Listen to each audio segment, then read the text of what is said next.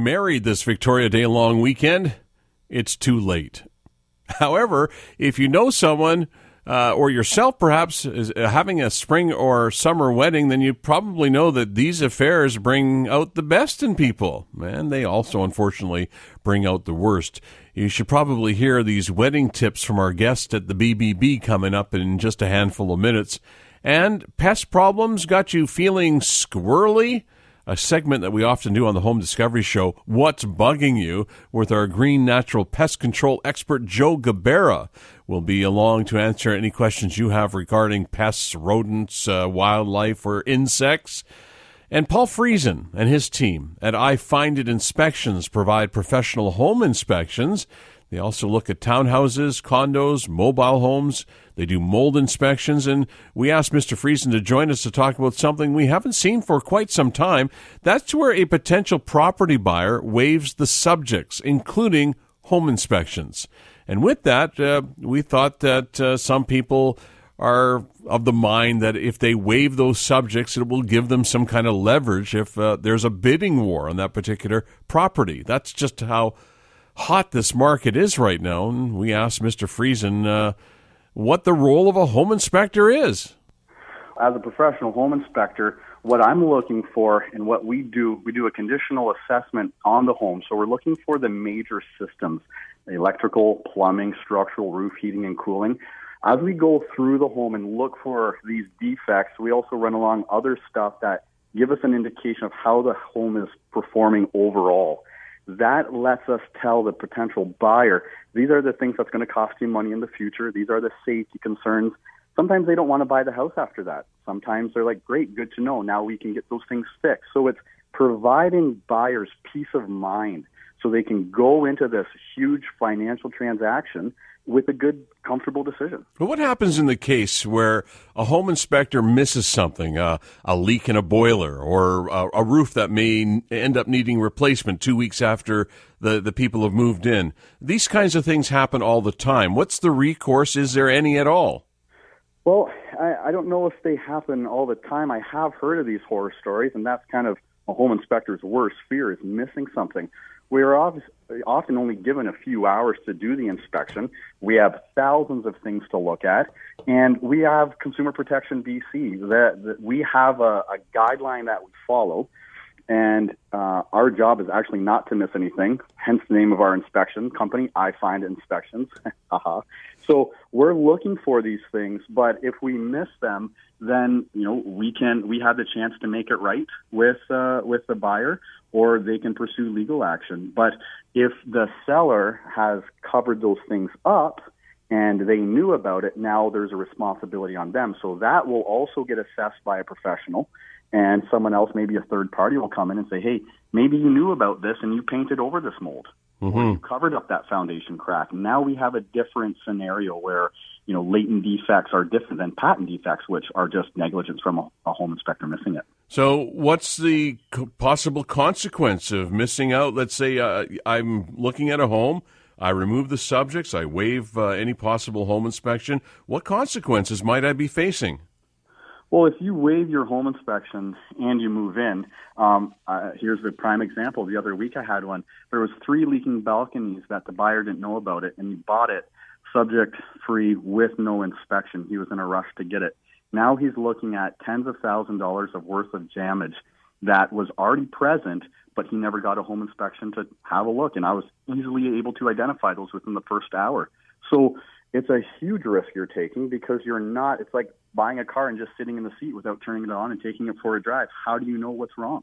The Canadian Association of Home and Property Inspectors, BC, which is one of 2 licensing bodies in BC, Executive Director Helen Barton believes there will be rampant litigation as a result between buyers, sellers, and realtors over the next few years after these buyers are faced with thousands of dollars in unexpected deficiencies, because if you're maxed out on your credit card and you need a new roof or a boiler or a HVAC system, and that costs a lot of money, you may be strapped because you've stretched your credit too far. There could be a lot of litigation. Do you agree with that? 100% I do. I think we're going to start seeing that fairly shortly, just because this market is not slowing down. I can't see it getting any better unless they start sellers or if possible, live-in listing agents extend the times to allow a professional inspector to come through. It's a risk for everyone, even if the sellers don't know there's a problem. That's why we've been doing this. That's why it's such an established industry. A lot of guys have been doing this for a long time. There's a reason why you have an inspection. Paul, what about these walk-through inspections that many buyers are now asking for? So in other words, there's no physical report that is issued. However, somebody will do a walk-through during, let's say, an open house. You can't. That's not even. It's not even legal with our Consumer Protection BC. You have to provide a written report. You have to do a full inspection. You can't do just a visual walkthrough. Many times it takes me an hour or so, sometimes 2 hours of trying to figure out a problem because I see the problem, but now I need to find out what is causing the problem. So those those should not be done.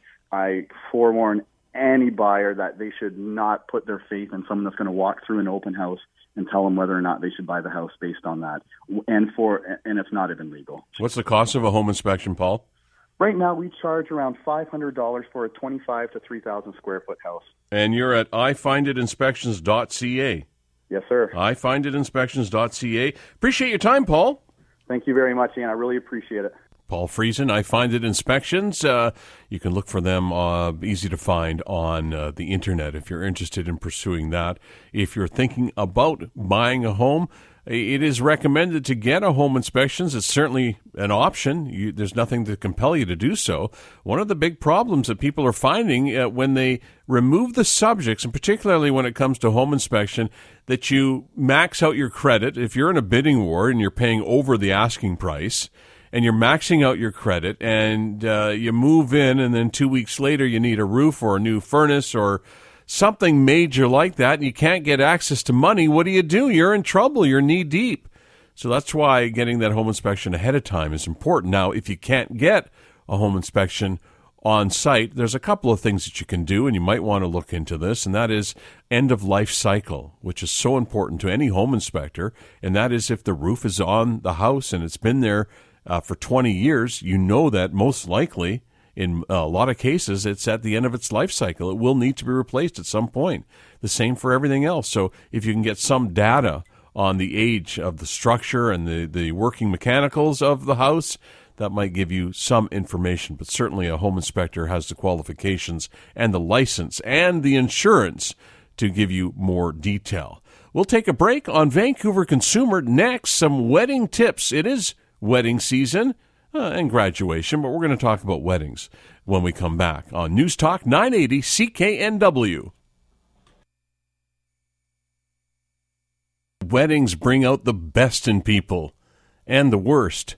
The Better Business Bureau has some wedding tips that you might find helpful so that you don't have a bad business make it a bad day for you. Weddings are stressful enough, so joining us is Evan Kelly. He's a senior communications advisor with the Better Business Bureau serving mainland BC to help ease your way to marital bliss. You're an expert on marital bliss, aren't you? No comment. Thank you for joining us. Appreciate your time on a long weekend. Oh, pleasure. Not a problem at all. We'll leave. I'll tell you what, Evan. To make it fair, we'll leave the marital bliss part for those that know better. People like Maureen McGrath. Let us focus for now on some of the tips that you have, and let's start with payment, because that's a tricky thing when it comes to some wedding vendors. Like, for example, a deposit, no deposit. I know that one of the tips that you might want to offer is to never pay in cash. Yeah, that's always a good one. You always want to use a credit card wherever possible. Other things to keep in mind too, like if you're reserving a place and they've given you a price, make sure you understand that whether it does include tips or gratuities and taxes and things like that. Make sure you understand that the price, what the bottom line price is with everything all included. You want to, of course, this is all about planning. Everybody wants their day to go well, and make sure, of course, that the companies of your choice are available on that wedding date. Be careful of high-pressure tactics to make you commit to a venue or a product or service on the spot. A few things like that. Yeah, you talk about planning and preparation, and I guess there isn't a thing that we do in life that doesn't require a certain amount of prep and planning, but when it comes to weddings, and I think weddings are a good example because they're at the high end of the emotion spectrum, so you have to be somewhat organized and you have to have some kind of a system of organization. And I find for myself that the old-fashioned making lists is still a very effective way, and then track everything that you do to make sure that whatever bookings, as you say, are locked and contracted, like the hall or a room for a reception. And if you do that well ahead of time, you won't have your guests show up to a place that's got something else going on. And confirm. Make sure call a couple of weeks in advance. Make sure everything's ready to go. And sometimes venues might double book something by accident. I've seen that happen. The other problem with weddings these days is that wedding vendors, service providers themselves, are actually being targeted for scams. One is the check cashing scam. A lot of photographers we've heard of being contacted. What the scammer does is they hire this photographer through Craigslist or their website, and what they'll say is they'll say, okay, well, here's a payment. It's more than what you're charging. I want you to send the difference to my wedding planner to keep the money trail going. It's a complete scam. There was a local singing a cappella group that was in the news recently that just went through that. They were hired by this couple, alleged couple in the United States, sent way more money than they needed to pay to cover the cost for the group to go down there, and they wanted them to send the money off to their wedding planner or another service provider. So things like that, even service providers for weddings, you got to be careful these days because people are looking for you too. I'm trying to pose this question without naming Craigslist or Kijiji or other services like that. Yeah. But I'm wondering in general at the Better Business Bureau if you do receive a high level of concerns regarding these types of online businesses. Mm-hmm. Is this something that you deal with?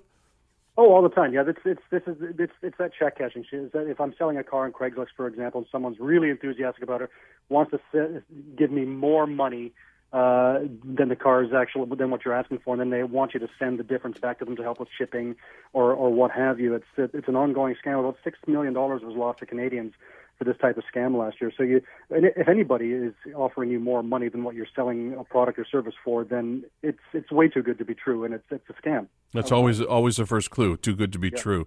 Yeah. So when it comes to wedding, the trick is to be organized. To get everything in writing, to do your homework and vet these vendors before you spend any money, lock in the dates, and try to take a step back before you immerse yourself too deeply in the emotion. Try to keep that out of it. Yeah. And perhaps... No, I was just going to say that may be a good role for a good wedding planner, is that they can take that emotion out of it for you so that sound decisions are made. Do your research. Ask for references. Check our the database at bbb.org, and just make sure you got all your ducks in a row. You want that day to go off well. Better Business Bureau put out a warning on Wednesday to do homework before you attend a house flipping seminar. Yes. Lord knows we don't have enough seminars, but now we've got house flipping seminars, and they're popping up all over the place these days, it seems. So let's talk in general terms rather than perhaps this particular case, unless you feel that's necessary. But what is the concern here? What should we be looking for when it comes to these real estate seminars or different programs that people are lured into? Yeah, this one is of particular concern to us. It's called Success Path Education or Success Path. They're technically listed under BBB Utah under Premier Mentoring. This is a concern to us because they've developed almost close to 160 pretty damaging complaints over the past year and a half. And there's a lot of people that are coming out of these going, well, I didn't learn anything, and I gave them thousands upon thousands of dollars. We got some people wanting refunds back as much as $70,000. And a couple of these complaints have actually come from Vancouver. So people are taking these courses and expecting that they're going to get into this house flipping market and make a ton of money, but they're coming away from this going, well, I didn't really feel like I learned anything, and these courses had little or no value, or these mentorships had little or no value. So we're not saying don't go to this. We just want to make sure that people are doing their research and understanding what they may or may not be getting. And go online, read the reviews. You can go onto the BBB Utah website and look at the complaints there. There was 157 at last check. And even on Yelp, there's a lot of very questionable reviews on this company. So we're very concerned about the practice of what they're doing, and they get people into these technically free seminars, and then do the really, really hard upsell to try and buy these other mentorship programs. Now, we don't want to paint all of these seminar programs with the same brush, but many of them, from what I'm hearing from you, are in business to get you into the classroom, so to speak, or into the hotel room or wherever it's being held, to upsell you and take more money out of your pocket. Well, exactly, and that's the sort of the issue that we have with this. We're not calling it a scam, but what has been happening is the people go to these conferences and they teach you how to increase the credit limit on your credit cards, and then they instantly try and upsell you on these programs. And for the second step program is $2,000, and then you can spend as much as $30,000 or $40,000 for a week of mentorship. And the complaints are concerning because this is obviously a lot of money. They've given a little bit of refund back, but there's certainly a lot of angry people out there that feel ripped off. We anticipated my question a little bit in that I wanted to ask you if you find yourself fallen for this, is there any recourse? Well, I mean, you can try and get your refund back, and there have been a couple of cases in the U.S. where they've brought the law enforcement in to deal with that. But what they do is they get you to sign a contract, like anything else. So you want to go through that contract with a fine-tooth comb. You don't want to be hurried into making a snap judgment to dropping $30,000 for a week of a seminar. So it really there's a lot of buyer beware in this, and I just want people to understand that if they're going to these free seminars, there's going to be a hard sell element, and you just want to go in there with your eyes open and with your research behind you. Evan Kelly is the Senior Communications Advisor for the Better Business Bureau in Vancouver. Long Victoria Day weekend always marks the midway point in the allergy season, and it's also moving season. And I'm sure that you'll say you've got to do a lot of homework when it comes to moving. Be prepared. Yeah, this is an industry that gets a lot of complaints. It's unfortunate because I've been talking a lot with the Canadian Association of Movers recently, and even they are concerned. They feel that the industry is riddled with theft, fraud, and extortion. And one of the problems is there's a few barriers of entry to get into this industry, so they really feel that criminals tend to gravitate there. So this one really comes down to, make sure you're doing your research online. Come to BBB's database, check out. We've got many moving companies that are accredited. And, of course, like any other business transaction, you want to get lots of references. You want to get at least 3 estimates. The lowest bid isn't the way to go. Isn't necessarily the way to go. So it's just about understanding the business you're dealing with. There might be even more research you have to do because what a lot of these companies do will get your business, then they'll contract out to another company, which is fine. They do that a lot. It just means you've got to do even more research. Yeah, and we don't have a lot of time to get into this, but the other thing when it comes to moving, I'm sure you'll agree, is that you need insurance, and to be sure that the insurance you're getting is covering what you think it's going to cover. Make sure you got all your everything covered. Yeah, you might have to buy extra insurance. A lot of companies have insurance of their own, but if you've got things of value, you certainly want to get that covered. Other little things. Understand that if you're moving from a house to a 25th floor apartment, there might be an extra charge in that, and having the moving company go up and down 25 times. So yeah, exactly. Like that. If you have a grand piano, for example. Yeah, exactly. Just one minor thing. Reputable companies are not going to necessarily charge you deposits. We've got some complaints on file that we're concerned about, where the companies are asking for 50% or even 100% payment up front before they do anything, and then the trucks don't show up. So understand that reputable companies don't really operate in that way, and just come to BBB's database and find a company that's accredited with us, and you should have a good time. Got to leave it there, but that database is at www.bbb.org/MBC. Just type in BBB Vancouver. You'll find it. Evan Kelly is a Senior Communications Advisor, and we appreciate your time on this long Victoria Day weekend. And we'll come right back. Our segment, What's Bugging You, is next on Vancouver Consumer from News Talk 980 CKNW. This is a segment that I've been doing on the Home Discovery Show for a number of years now, and thought it might be an idea to bring it over here to Vancouver Consumer. We call it, What's Bugging You? With the seemingly warmer weather and drier conditions, we called on Joe Gabara of Green Valley Pest Control to help make this a pest and critter-free spring and summer. We caught up with Joe at the north end of the Okanagan Valley in sunny Vernon. It's sunny in Vernon, I trust, Joe? Oh, actually, it's raining here. Oh, is it? Well, they probably need it there. Yeah, I'm sure they do. Are you there for the wildlife, or are you there for a little R&R? We're here for a little family visit. Nice. Well, appreciate your time away from the family for a few minutes to spend with us. In your experience, has the generally warmer weather and drier conditions had an impact on your business? Oh, absolutely. Everything started early this year. The wildlife, the ants, the wasp nests, everything. Yeah. And do things like the spread of mosquito-borne diseases like we're hearing about in the news, as Zika virus, or even closer to home where we're seeing the European fire ants setting up shop in Metro Vancouver, do these kinds of things worry you? Not so much the Zika virus, but I guess that one can just be transmitted human to human, though, at one point. But sure. The fire ants, for sure, we get a lot of fire ants now. They've been brought in with vegetation, and I'm getting calls probably weekly now.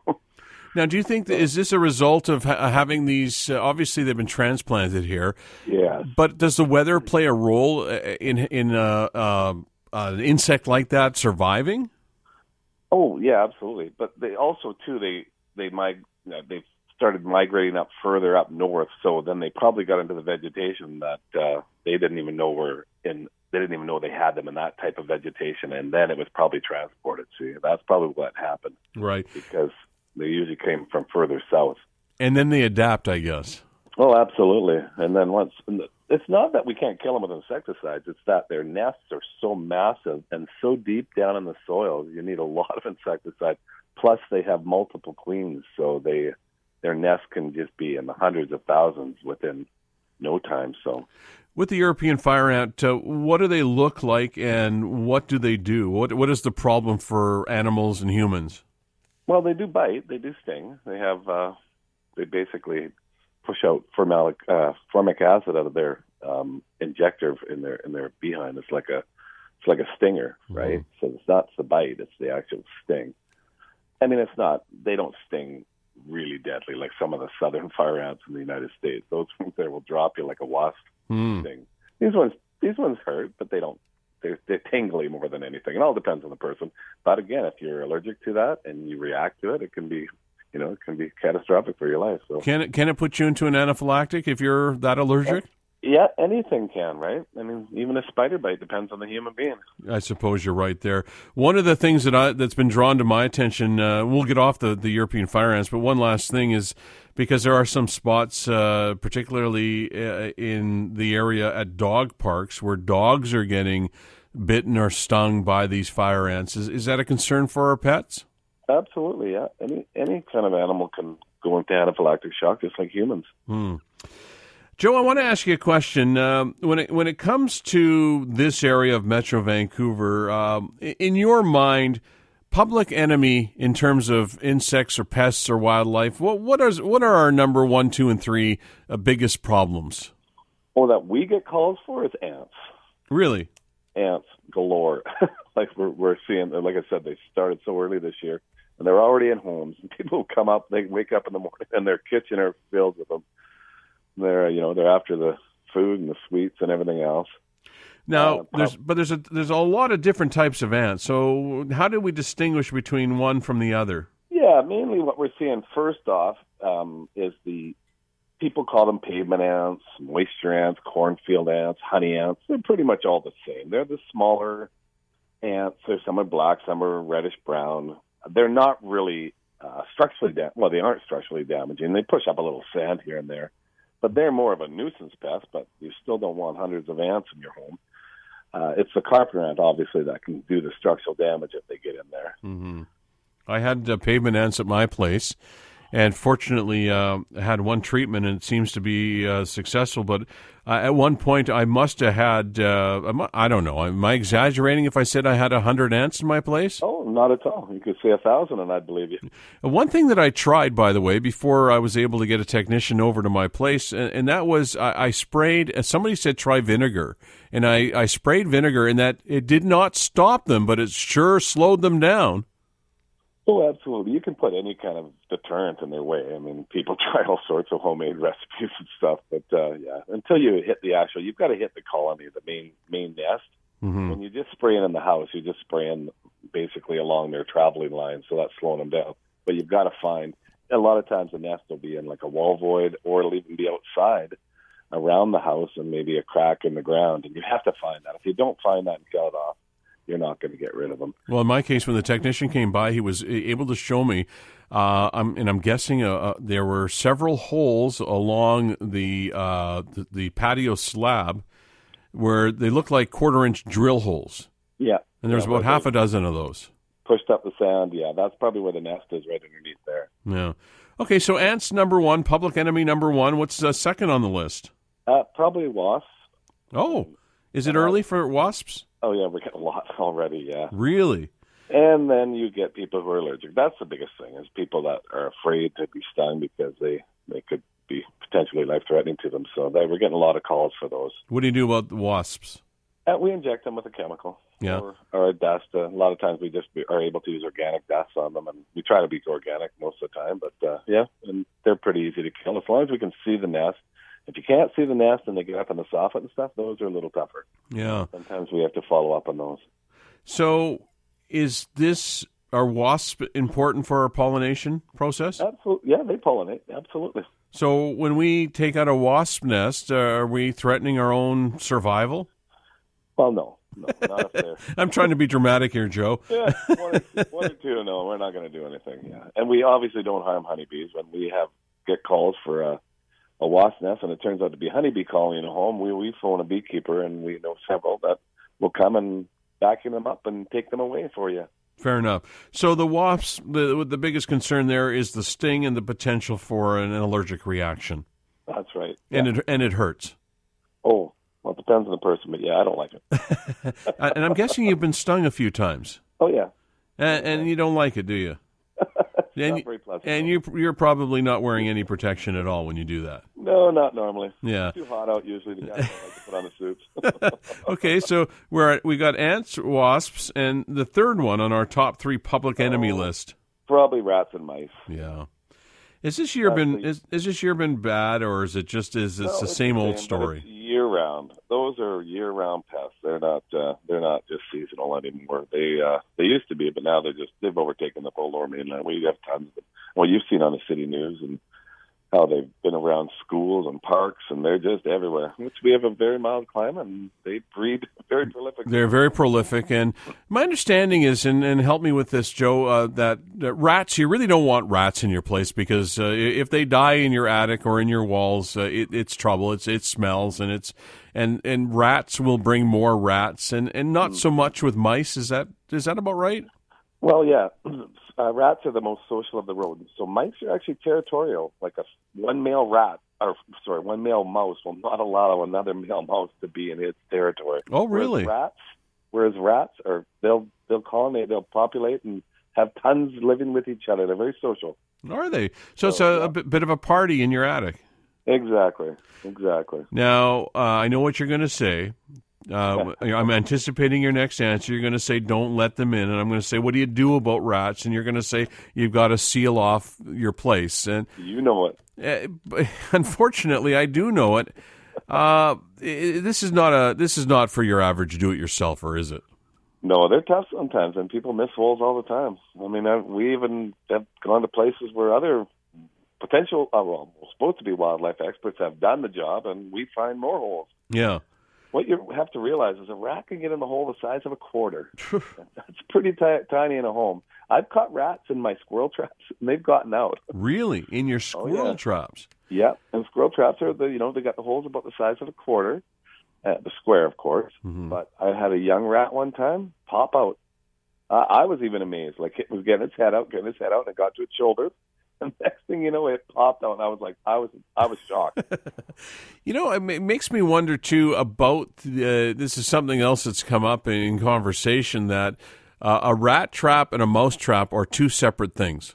Yes, and a lot of people make that mistake, so they don't realize if they put a mouse trap out for a rat, and they don't catch that rat, which they won't because it's not large enough, then they've made that animal trap shy.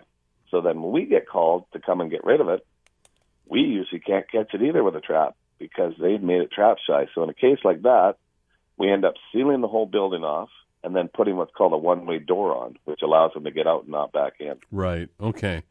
If they're not responding to the trap, what does that tell you?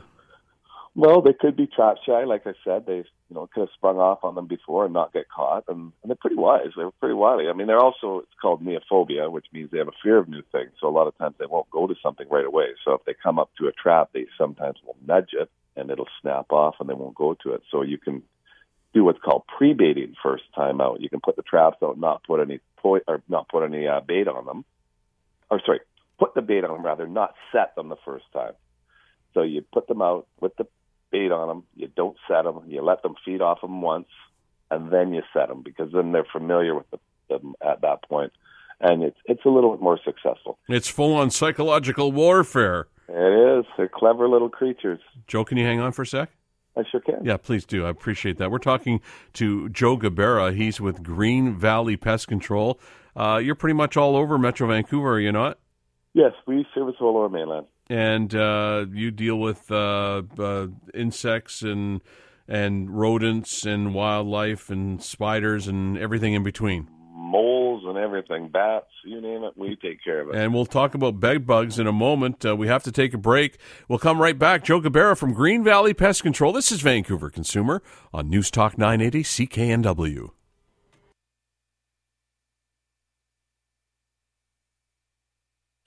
We're doing what we call What's Bugging You. Joe Gabara has joined us. He's actually in Vernon this weekend doing some family time on a long Victoria Day weekend, but has been kind enough to join us on the line. We've been talking about public enemy number 1, 2, and 3. Ants, wasps, and rats and mice are going into the same. What about squirrels and other? Let's talk about squirrels, raccoons, and skunks. Can I even put those in the same category? For sure you can, yeah. Any of the wildlife, we deal with a lot of those. Mainly squirrels. I would say squirrels would be after rats and mice. You get a lot of those in the attics this time of year because they want to set up sites for their babies. And I'm seeing a lot of babies. Is this a particularly potent time for them? I'm seeing a lot of really tiny squirrels around. Yeah. Well, lots of and they'll have several litters in a year too. Normally they'll just have one, but depending on the season, and especially if it's warm, they'll have one early on in spring, and then they'll have another one sometimes secondary in the later part of summer. Yeah. So they're having a good life, basically, is what you're saying. Yes. And it's, again, back to the climate changes and the warmth. There's more food supply for them, so Mama knows that they can breed more often. What do you do, Joe? And I mean, this may even be rhetorical, but what do you do about the neighbor that insists on feeding the wildlife and then complains that they've got a problem? Exactly. Well, there are a lot of bylaws out there that you're not allowed to, so you can make a bylaw call and just see if it's allowed in your area. Most of the time it's not. So there's lots of food out there. You don't need to feed the animals. Yeah. There's no shortage, and that's why they're here to begin with, right? Exactly. They go where the food is. They know where to be. Yeah, and you don't want to make them dependent on you either, so that they don't really know how to take care of themselves when the weather does change. Yeah. What do you do about squirrels? Pretty much the same thing as rats. We seal off the openings and put what's called a one-way door on, and which allows them, flips only one way, so it allows them to get out and not back in. And then sometimes, if they have the babies, we have to crawl in there and take the babies, put them outside in a box with Mama, and she'll take them away. Right. And we do the same thing with raccoons and skunks. Yeah. I wouldn't want to be on the receiving end of a skunk, I don't think. No. They're a little easier for us because they're usually, they're usually underneath sheds and things like that. They don't go up into the attics like the raccoons or the squirrels. Right. So that's lower level stuff. So they're easy to take care of. And are the squirrels as feisty as the raccoons? They're more aggressive. To me, I've encountered both, and I think mama squirrels are more aggressive. Yeah, really? I've been up on ladders from putting a one-way door on. That squirrel keeps coming at me, and I have to keep pushing the gun at it. Is that right? Oh, yeah. Yeah. You get a drill gun going and your eye drill, put the drill gun at it to try and scare it up, and it'll keep coming back at you. Whereas mother raccoons, I mean, they have them once in a while come at me, but they usually run off, and they wait, and they know that they'll get their babies eventually. Yeah, and they do. I've seen that where raccoons have been removed from an attic, left inside a box, a well-ventilated box, and then just as the sun is going down, Mama Raccoon will come and collect her babies and gone just as quickly as they arrived. She sure will, yeah. And it's fascinating to watch. Yeah, they won't leave them behind. Now, when it comes, just last point on this whole business of squirrels, rats, rodents in general, I guess one of the big problems is that they'll chew through just about anything, including your electrical wires. Exactly. The word rodent means to gnaw, and the reason rats, mice, and squirrels gnaw is because their teeth continually grow. So they see wiring up in your attic. Well, it looks just like a twig or stick to them. So they'll chew through wires, plumbing pipes, all sorts of things and cause damage. Wow. So you want to catch that early if you can. Yeah. And whereas, raccoons are a lot larger, and you would think they would cause more damage, but they don't. They actually don't chew pipes and stuff. They'll chew at the shingles to get in, but once they're in, they don't really roam around. Well, and when it comes to the shingles, they'll use their their claws or whatever their long nails and. Oh, they're powerful. They really are powerful.